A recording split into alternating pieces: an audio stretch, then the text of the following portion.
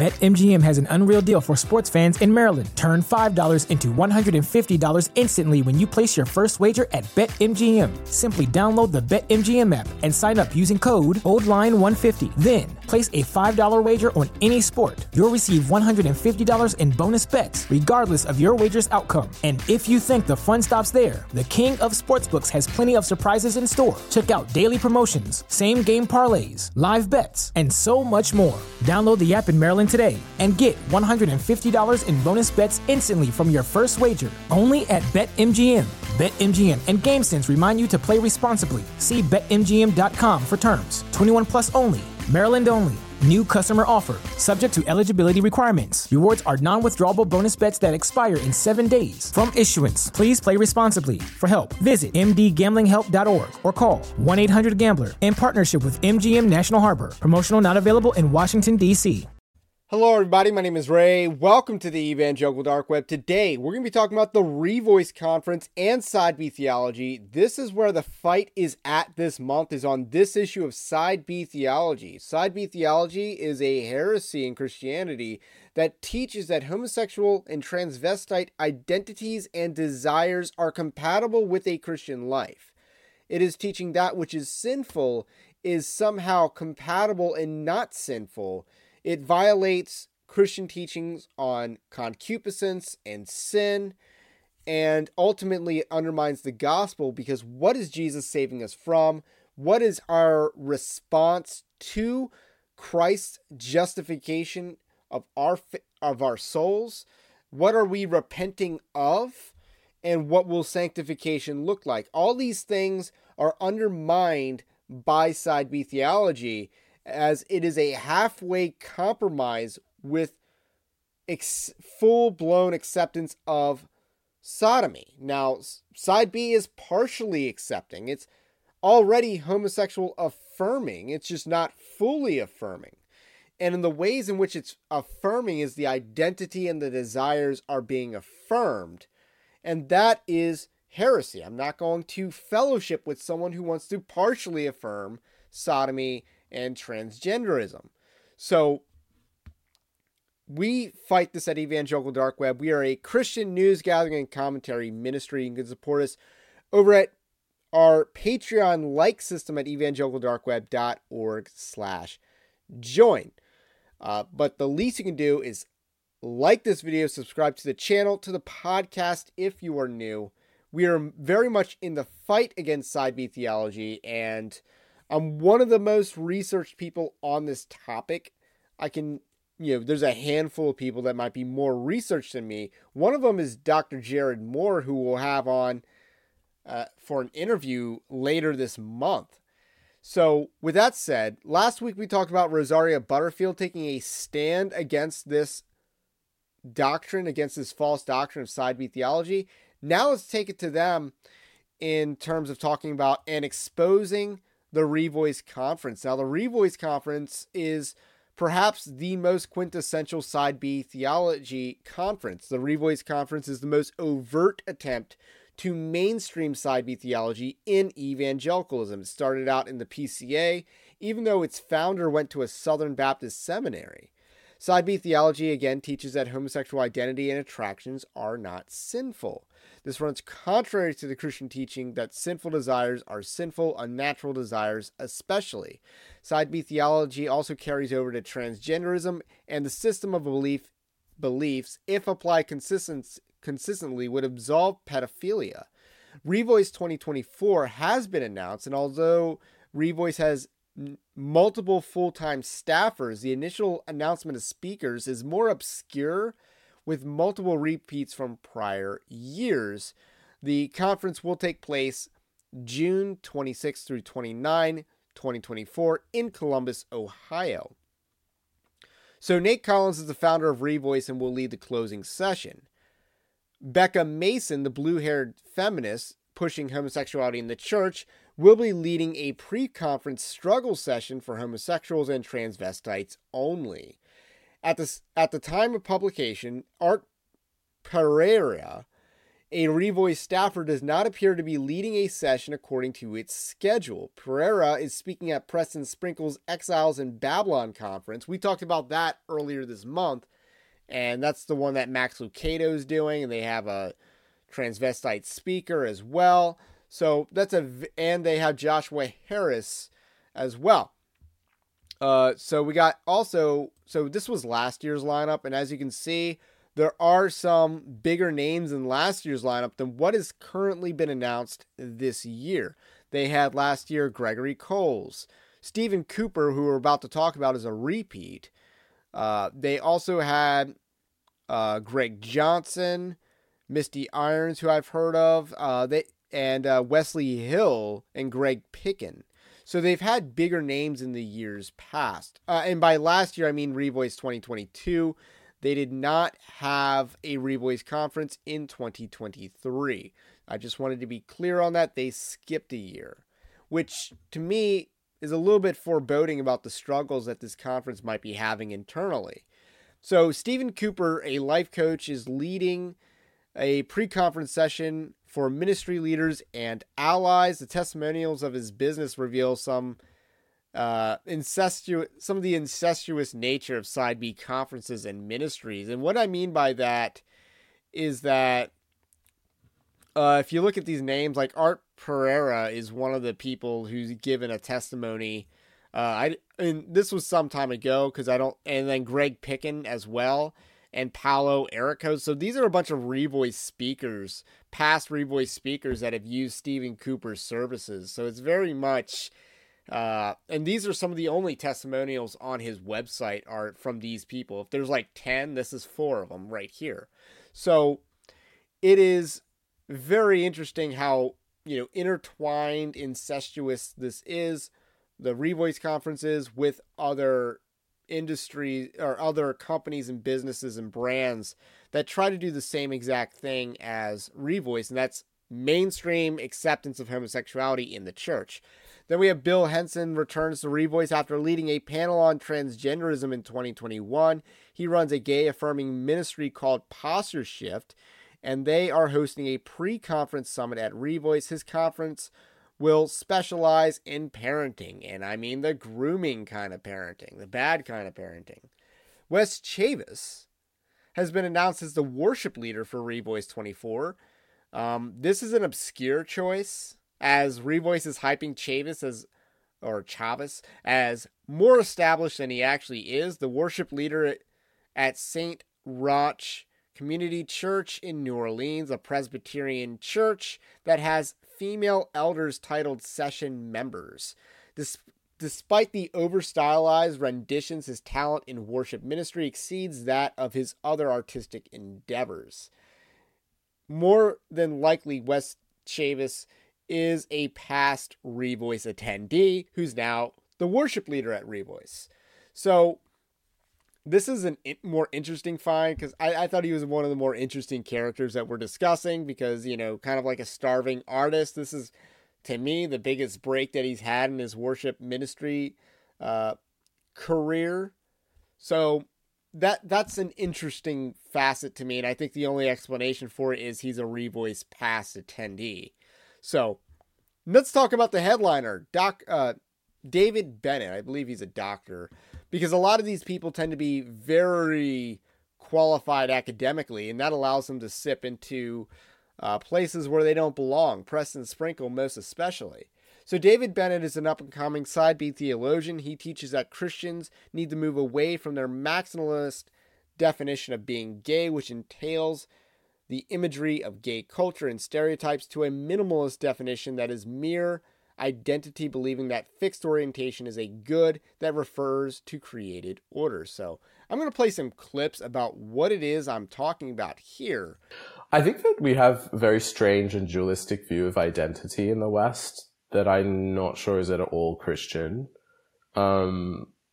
So the idea that an impermanent part of your identity, let's say being gay or same-sex attracted, is bad and threatening to the permanent identities of, say, your ethnicity or being in Christ, which would be the ultimate permanent identity, The idea that these are set against each other, inimical things to each other is wrong. I think fundamentally mistaken. I think they need to be integrated, a bit like Eros and Agape, synthesized, brought together, and reordered. So I think for me, I'm very against what's called a maximalist definition of being gay. So you could say I'm a gay person. To a certain older generation, that means that you're committed to having gay sex, you're committed to a certain ethical view, you're committed to this kind of particularly homogenous gay culture, that was like quite promiscuous or they had a lot of trauma in it and was often quite judged as well. I think my generation is like, no, gay just refers minimalistically to your sexual orientation, and that's not a choice. And actually, your sexual orientation refers back to an originary good, that God created us with desire in the beginning for relationship. So to be gay isn't just an effect of the fall, it's also an originary, at least it refers back to an originary good. I think that's really important to hold those two in tension, as otherwise you just end up with being gay is the worst thing ever, and you end up with these miserable celibate gay Christians that walk around huffing and puffing because they can't get married, and I'm like, if only I could get married. It's like, marriage is not a necessary good for human flourishing. And yes, it is hard sometimes when you have that desire strongly for someone to die to it. I'm not undermining that form of suffering. It's real. But we all have to die to things to love other things, And sometimes the stakes are higher in that, though. And I think for gay people, they're higher because we have a desire that misaligns with the created order.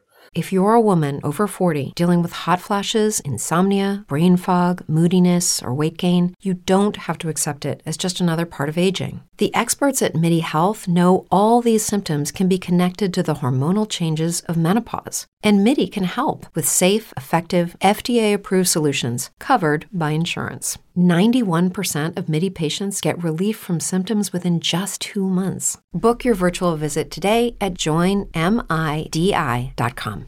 David Bennett essentially wants people to redefine commonly used terms like homosexuality and transgenderism. He wants people to redefine these terms, and this quickly sets up his affirmation of the term gay Christian. Watch.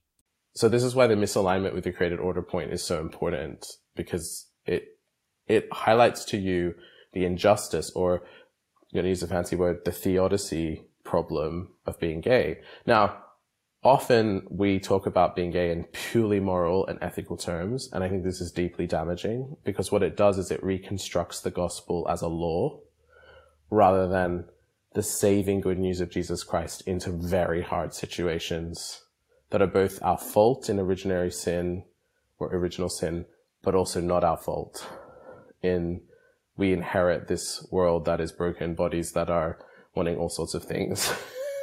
So I think it's so important that we talk about being gay as a theodicy issue. And that's why I think identifying as gay is so important, because it creates, and some people prefer same-sex attracted. I'm not necessarily against that.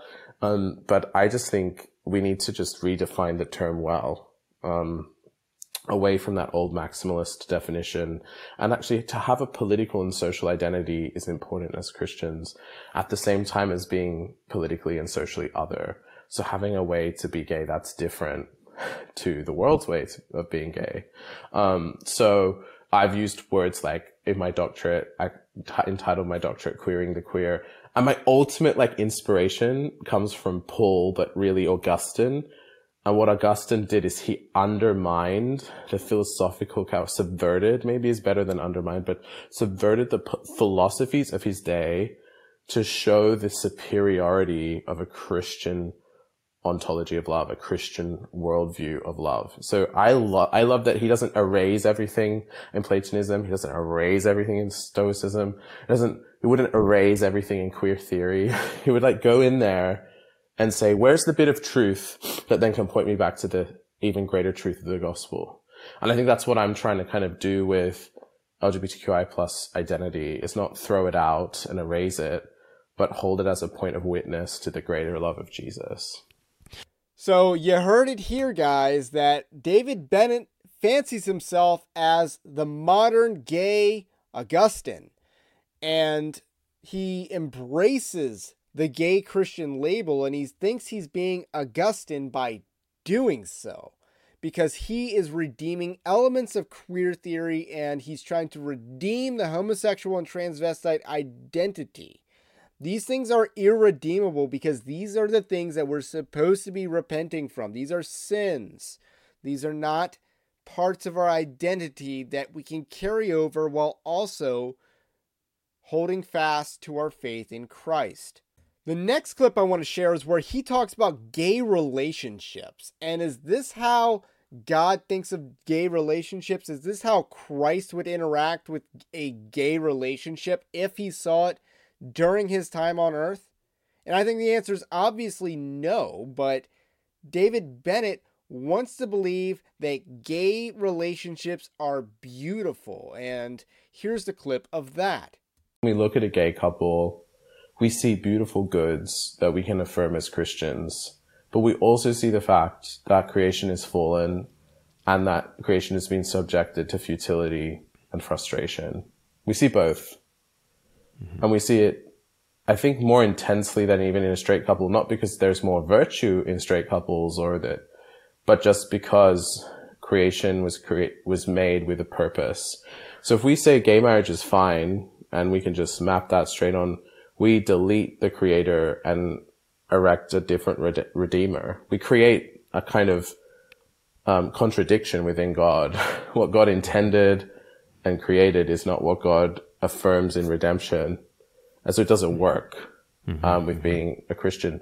So God didn't create sexual difference to be something that means that LGBTQIA plus people are oppressed by it. He didn't want a law to be constructed to condemn them and keep them out. He knows that the fall's been allowed. So he provides this other way through Jesus Christ. So that's how I look at it. And some people, they're saying, well, does that mean everything in my gay relationship God doesn't care about? I'm like, of course not. God would honor the self-sacrifice and the true friendship. And what Augustine says is that marriage is actually a form of friendship. It's just what I think we have is such a impoverished view of friendship. There's not anything you can't experience in a friendship that you can't in a gay union other than having some sex. That's,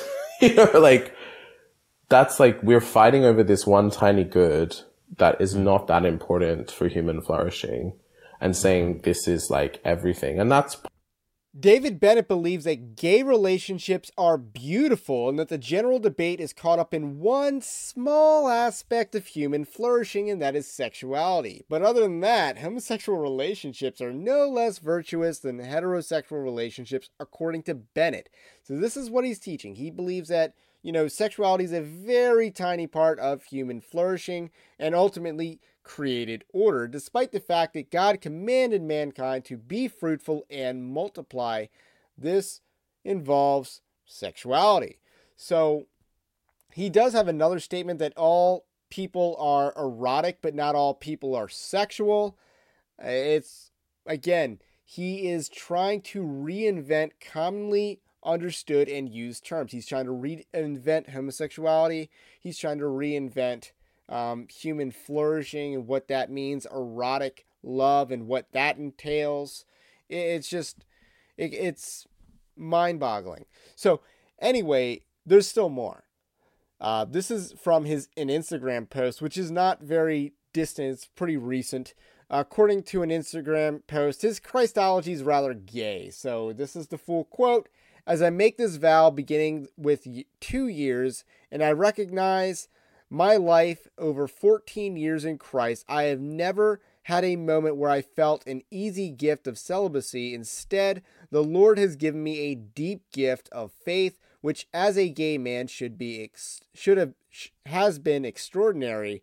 This gift has reinterpreted not just my understanding of sexuality, the body, and its sacramental meaning, but my entire life. From his loving embrace, a wellspring of desire to give God everything has sprung, which is common to all who truly love Christ and humbly seek to obey his commands. Such faith is not about being desireless or non-romantic, but precisely the opposite.